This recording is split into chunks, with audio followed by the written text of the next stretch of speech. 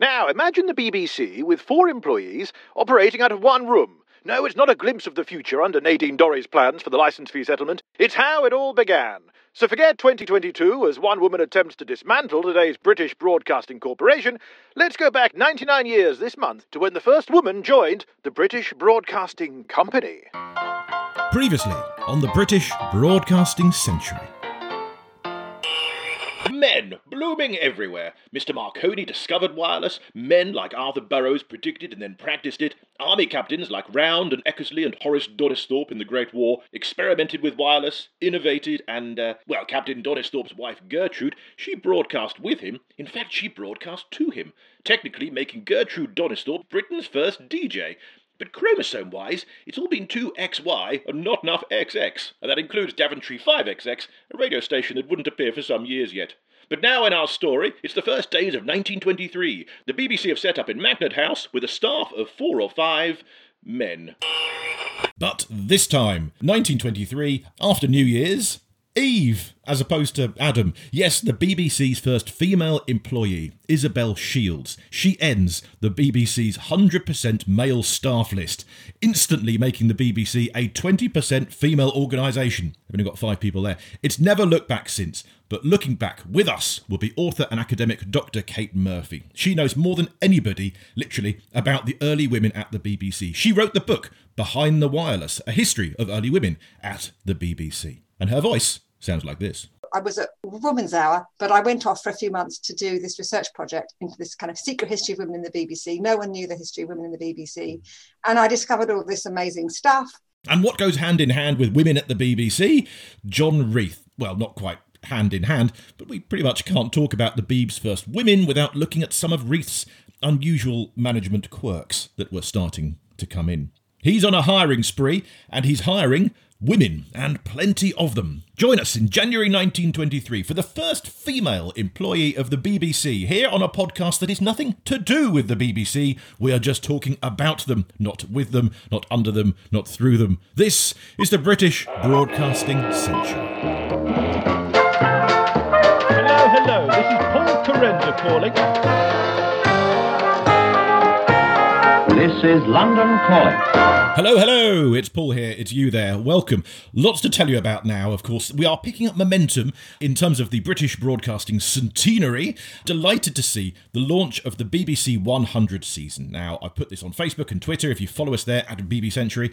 There's links on the website to the BBC 100 things to do with the BBC, the objects that help define the history of them, the 100 voices, the 100 faces. I think we have to particularly doff our hats to David Hendy and his team, and Robert Seater, the head of history at the BBC. They've done marvellous work getting out more and more information about British broadcasting's past. Now, of course, these are always, like any list, intended to, I suppose, provoke a bit of debate. We argue about what they've missed out, maybe. So if you'd like to have a look at the objects, voices and faces of the BBC, look in the show notes and find the links to them. Let us know, dear listener, what you think they've missed out. I can spot 1 or 2, but of course, it's always subjective. It's down to the individual. A brief interruption to tell you about my new play, The First Broadcast. Yes, it's a one-man play written and performed by me, Paul Carenza, in which I portray Arthur Burroughs and Peter Eckersley, 2 radio pioneers who you will well know from this podcast. The play is on tour from February the 2nd at the Corner House in Surbiton, then February 3rd at Leicester Comedy Festival, St Nicholas Church, and then we go to Banbury, Barnes, London, Bristol, Blandford Forum, Kettering and Guildford, and then concluding on November the 14th, the actual centenary of the BBC at the Museum of Comedy in London. For tickets and info, go to paulcarenza.com and click the gig guide. The link is in the show notes. The First Broadcast, on tour. Come and see it now, or if you have a venue, do get in touch to book the show. It travels light.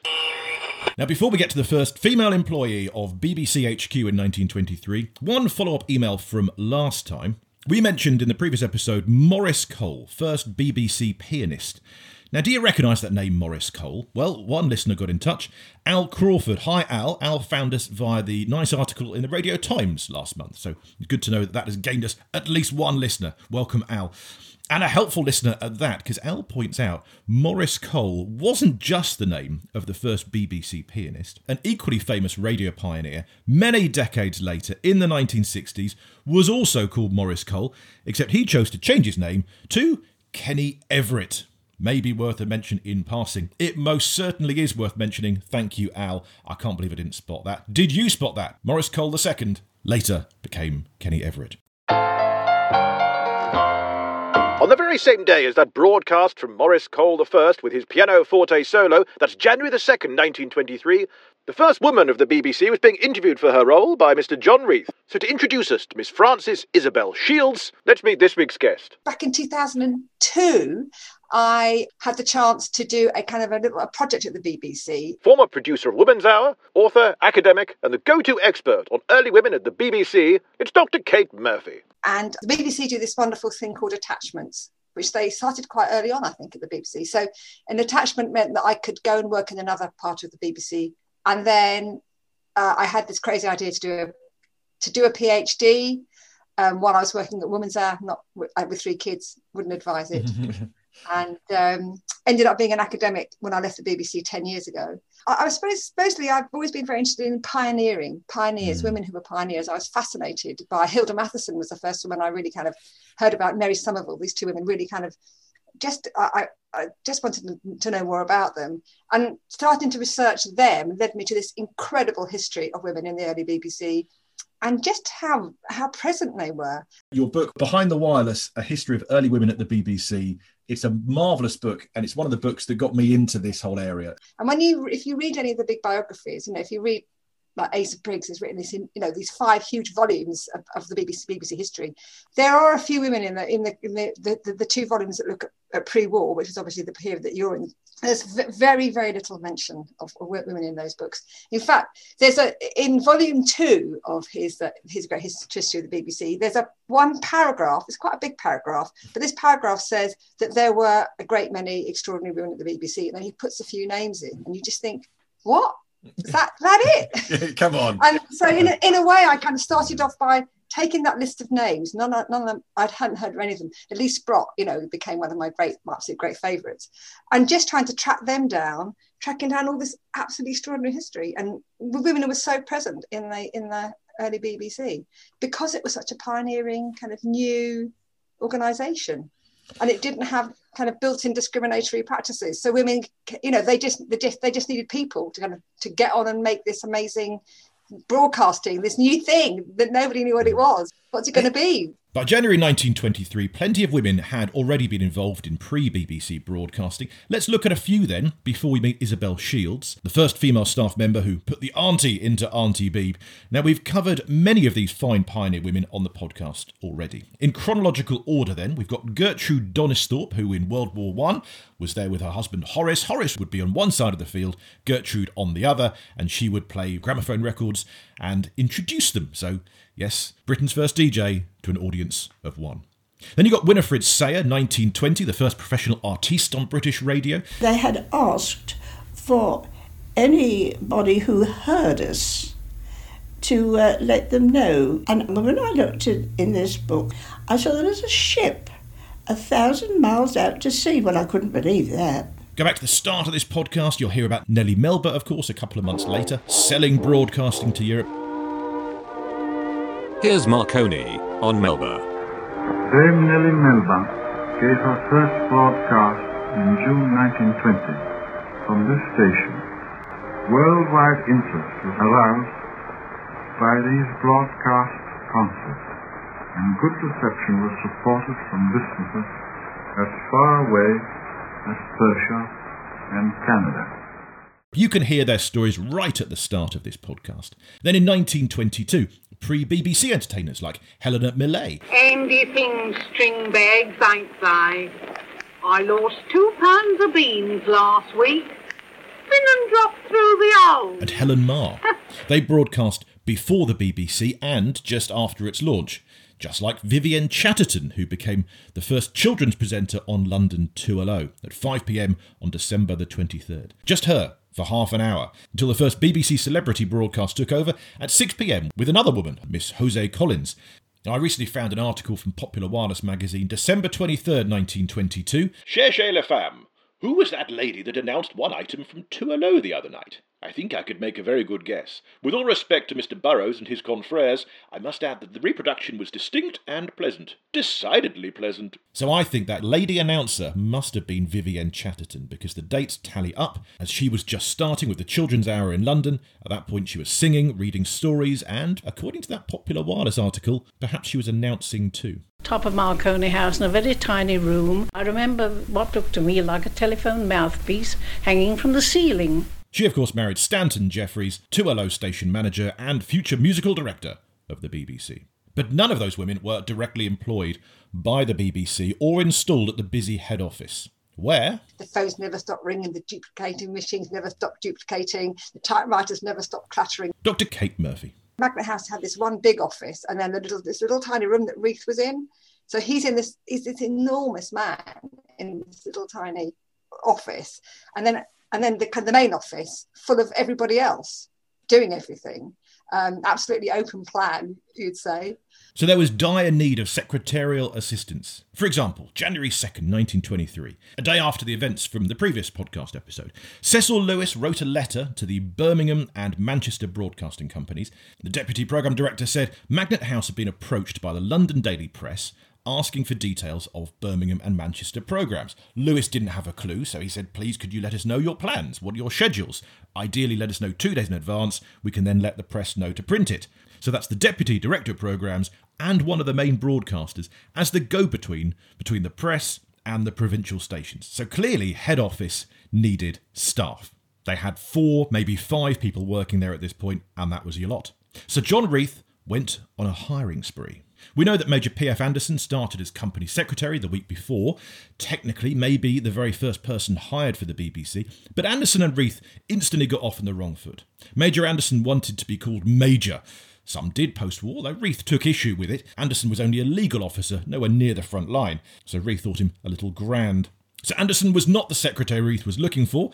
He wanted and needed his own. So on January the 2nd, 23, Reith interviewed Isobel Shields. Is it maybe Isobel Shields as Reith secretary is the first female employee? Isobel Shields, I think, was the first, because she was one of the very, very first appointments, because, he needed a secretary. And she was a secretary, which is quite significant, because most women, they were called short-time typists, or they did so much more than their jobs. You wouldn't imagine that a short-time typist at the BBC would probably be producing programmes and stuff.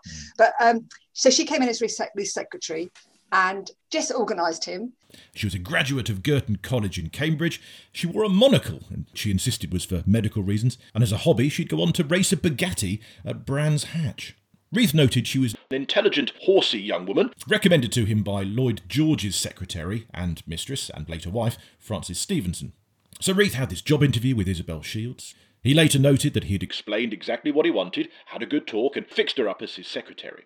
Isobel Shields later reported that she got in by her abnormal powers of misrepresenting the truth about myself, which the then general manager believed, to the extent of a few shillings a week. I think that gives you an idea of her sense of humour. It was a pay cut for Miss Shields. She was on £3 a week at the old Kent Road Chemical Company. Mr. Reith offered her weekly wages of £2 15 shillings. She begins then the following week, January the 8th, 1923. That's the same day as a legendary live opera broadcast, the first outside broadcast.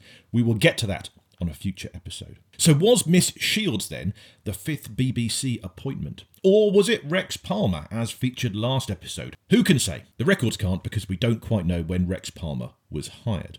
But Isobel Shields was 5th or 6th. So let's say 5th equal. So she starts in the January, and then you get other women trickling in, because all these kind of grand chaps need women to do all the stuff, so they will be answering the telephones, they'll be doing the typing, they had this old thing called, I think it was a Roneo machine or some old machine that duplicated stuff, because obviously if you've got scripts you need many copies of things.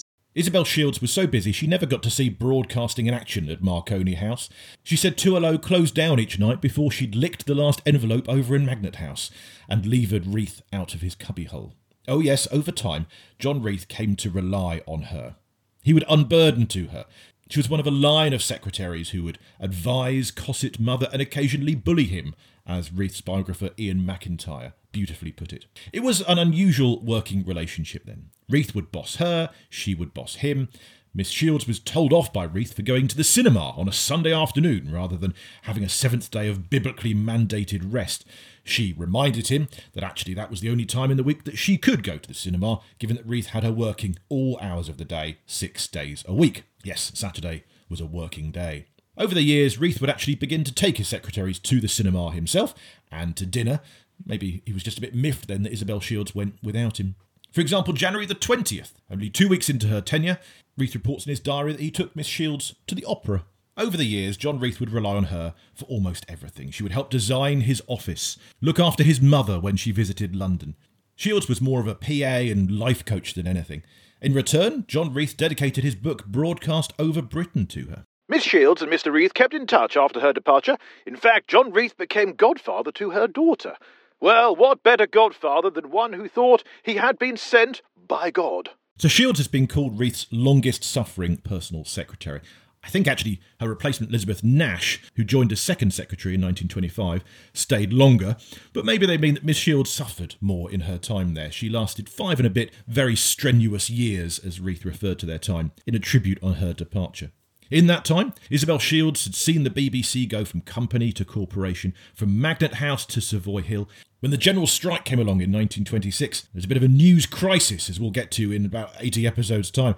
So the BBC had to suddenly create a pop-up newsroom, and Isobel Shields, secretary, actually made that newsroom happen.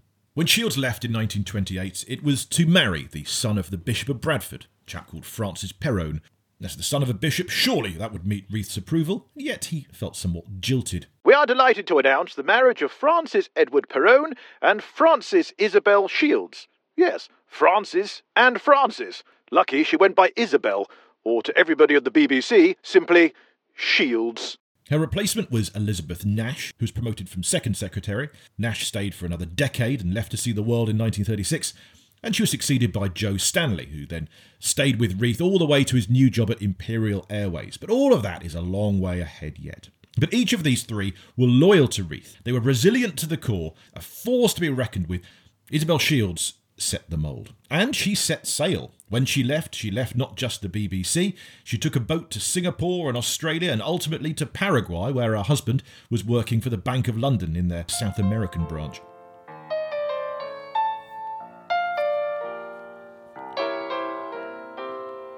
Now, I previously mentioned on a podcast that Miss Shields was possibly the one who picked up the phone to Reith on December the 30th when he first arrived in the office. But now I think that looks like it may have been Olive May. Now, Olive May worked at the General Electric Company, which was Magnet House, on reception there. So when Reith first arrived in the last days of 22, that's the voice he would have heard. Some history books do say, though, that Reith then hired that person. But it looks like that person, Olive May, only became a BBC employee when they moved to Savoy Hill. So for these first few months, yes, she was helping the BBC, but a General Electric employee. So that's why I think Isobel Shields still qualifies as the first female BBC staff member. Olive May, though, very soon behind. Olive May, who was the first telephonist. So when they moved to Savoy Hill, I think it's in March 1923. They need a switchboard operator. And Olive May, who's works, I think, for GEC, so she leaves a good job to go to work for the BBC. And people think she's completely crazy because there's no job prospects. What's going to happen? Nobody knows what's going to happen. She's just taken this plunge in the dark. And so she has this little tiny cubicle, I imagine, where she does the telephone calls. But she's interviewed by John Reith and also Caroline Banks, who's the first. She comes in. So Caroline Banks comes in, and she kind of is the first women's staff supervisor. So they already have a woman to kind of oversee the women's staff. And she is, she's told that it's a very important job because she is the voice of the BBC. So anybody who phones the BBC, the voice they're going to hear is Olive May. And Reith says it's a very important job. They become very good friends. But this idea of the status of the telephonist, and she was obviously excellent at her job. They're just really interesting characters, and taking that risk to go and work for something that nobody knows what's going to happen. Any new kind of enterprise. That it just was very exciting, and you get this sense when you read anything you can find, because obviously these women are very hidden, which makes it much more exciting to find them, but also more difficult to find them. But you do just get this sense of feeling part of something amazing, just feeling that we're all in it together. That's what they say all the time, don't they? Absolutely, indeed. Yeah, more and more nowadays. Yeah. Reith wants to employ women not only as secretaries, but ultimately as department heads and on-air presenters. One had to find men and women not just good enough for the immediate responsibilities of this or that post, but for what it would be some years ahead. The requirement was for men and women who wanted to be in the BBC and nowhere else, who realised its potentialities and were moved and minded to share in their achievement, who realised also how exacting the labours would be. Reith seemed to say that he didn't really care whether someone was male or female, as long as they were completely loyal to the BBC. We'll see in time if that gender balance really carries through the organisation, though the BBC certainly employed more women than many industries at the time.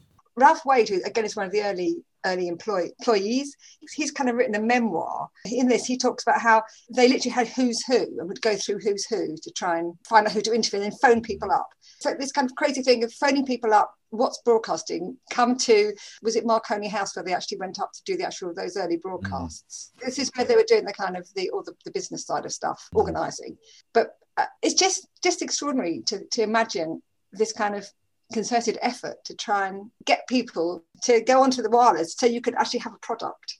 You had to have a schedule. You had a schedule and you had to fill it with stuff. That's always the producers, as a producer, that's what you do. When I was a radio producer, you produce stuff, there's you have a big space and you fill it up. I think it's Ruth Cockerton again, who writes when she's interviewed, how everybody just helps out, because when you're making programs, you need people to broadcast. Nobody knows what broadcasting is. Ah, yes, Ruth Cockerton arrives in 1924. She becomes one of Reith's assistants, the switchboard gatekeeper to his office. Now, one of Reith's pet hates was if his voice wasn't recognised on the phone. Here's Ruth Cockerton herself. If he telephoned your office, and if you didn't immediately recognise his voice, even if you'd never heard it before, you were almost liable to instant execution. So they had a ringing code for shorthand. 1 ring was an ordinary person, 2 rings was the controller, Admiral Carpendale, 3 rings was the Director General. Once the telephone rang 4 times and somebody said, well, that must be God. Speaking of Reith, this may be a good time for an email that we've had, which I think asks a fair question about not just Reith, but my dealing with Reith. Now, I have had a habit on this podcast of repeating some information to catch you up. If you've not heard every episode or need a brief reminder, I want you to get the whole story. So one listener has asked that whenever I mention Reith's possibly homosexual affair in his pre-BBC days with his best friend Charlie, why have I mentioned the homosexual part once or twice?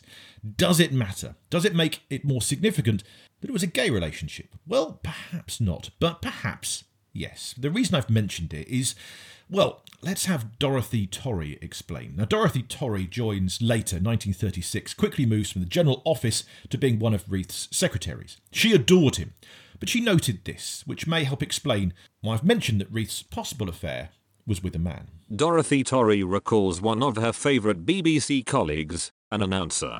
I was quite taken with him from afar, and I suddenly heard that he was going to be dismissed. And I asked one reason for this, and they were rather cagey about it, evasive. And so I asked Sir John. I couldn't understand it because he was so good. So he said, well, I'm afraid he's a homosexual. So yes, apologies if I have over-egged the gay pudding, that's an expression and a half, but I felt it relevant given that later Reith saw homosexuality as a sackable offence. Interesting that may well have been in his past.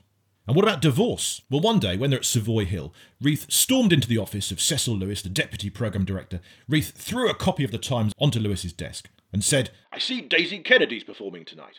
Well, Lewis had his mind on programming far ahead, didn't know about Daisy Kennedy, and said, Oh, is she? Anything wrong with that? Haven't you seen the papers? She was divorced yesterday. We can't have a divorced woman performing. And Reith stormed out. The state itself is not indifferent to divorce, or wasn't then, in its service, in the civil service and so forth. Look, I have said this often to men.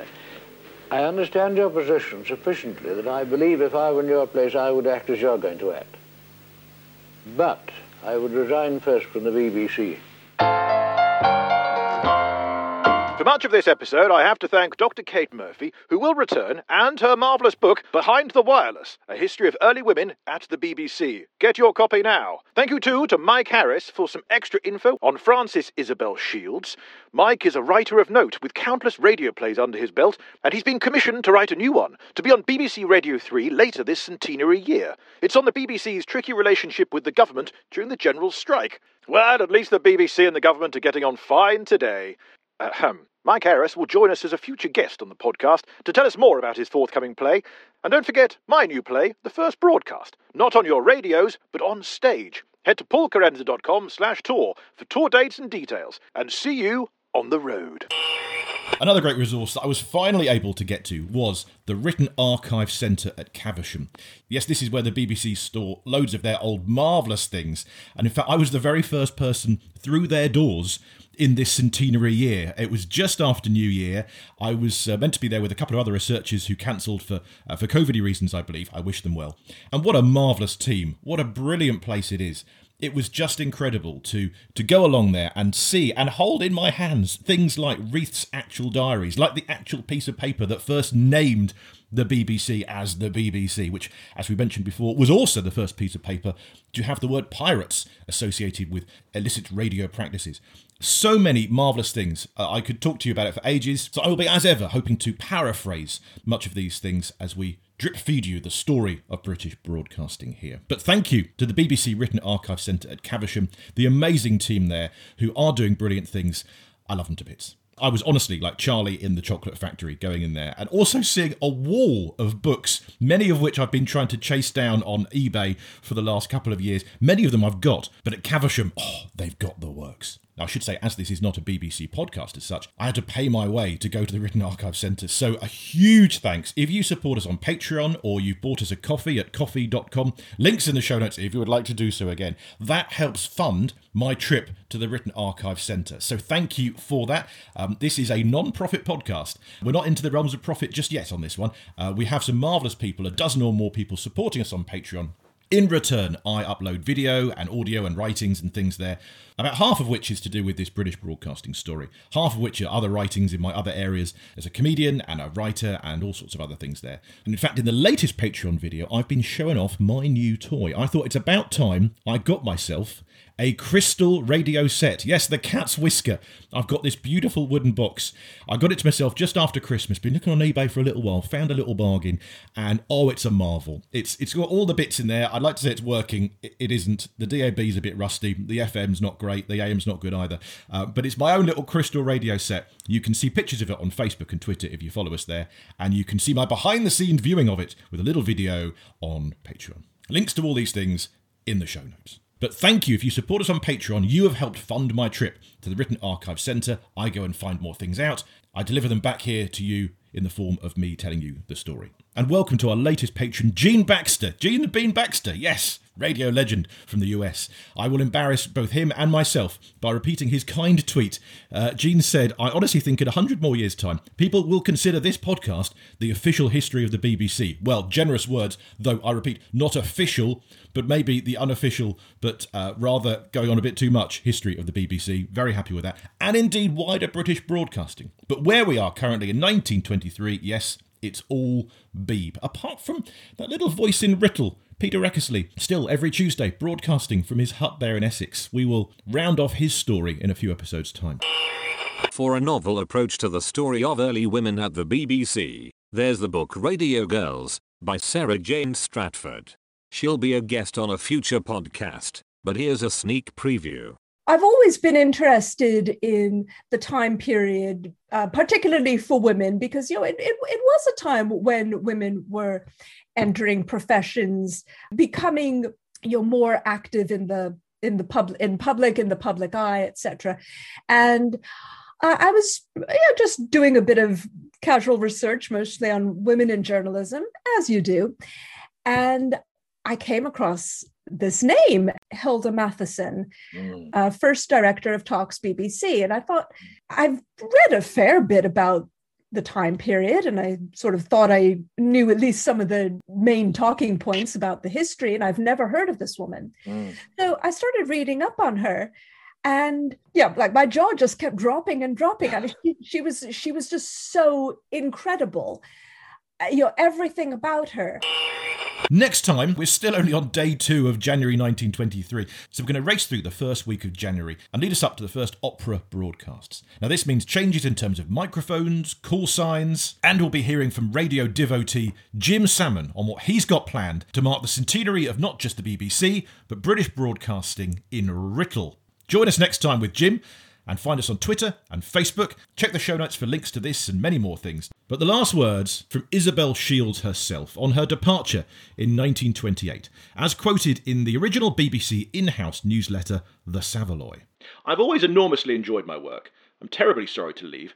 I don't think there is anything else, except that I hate leaving all my friends and many interests in London, although the future, as it becomes the present, will undoubtedly sweep away any lingering regrets. Ah, but did the future sweep away those regrets? Did they, Miss Shields? Or were you there in Paraguay, married, racing your Bugatti, wearing your monocle, wondering how the BBC was faring without you? And who Reith was having a go at next? Well, Miss Shields, we thank you for your service. The British Broadcasting Century is presented and produced by me, Paul Carenza. Original music is by Will Farmer. Archive clips are either public domain as far as we know due to age, although some rights may belong to other owners that we can't trace. If that's you, we humbly bow to your every whim. Clips are removable, do just say. BBC content is used with kind permission. BBC copyright content reproduced courtesy of the British Broadcasting Corporation. All rights reserved. And a huge thanks to the BBC Britain Archive Centre, its staff of angels past and present, and God bless all who preserve, inform, educate and entertain about these marvellous old stories. Join us next time in this British Broadcasting Century.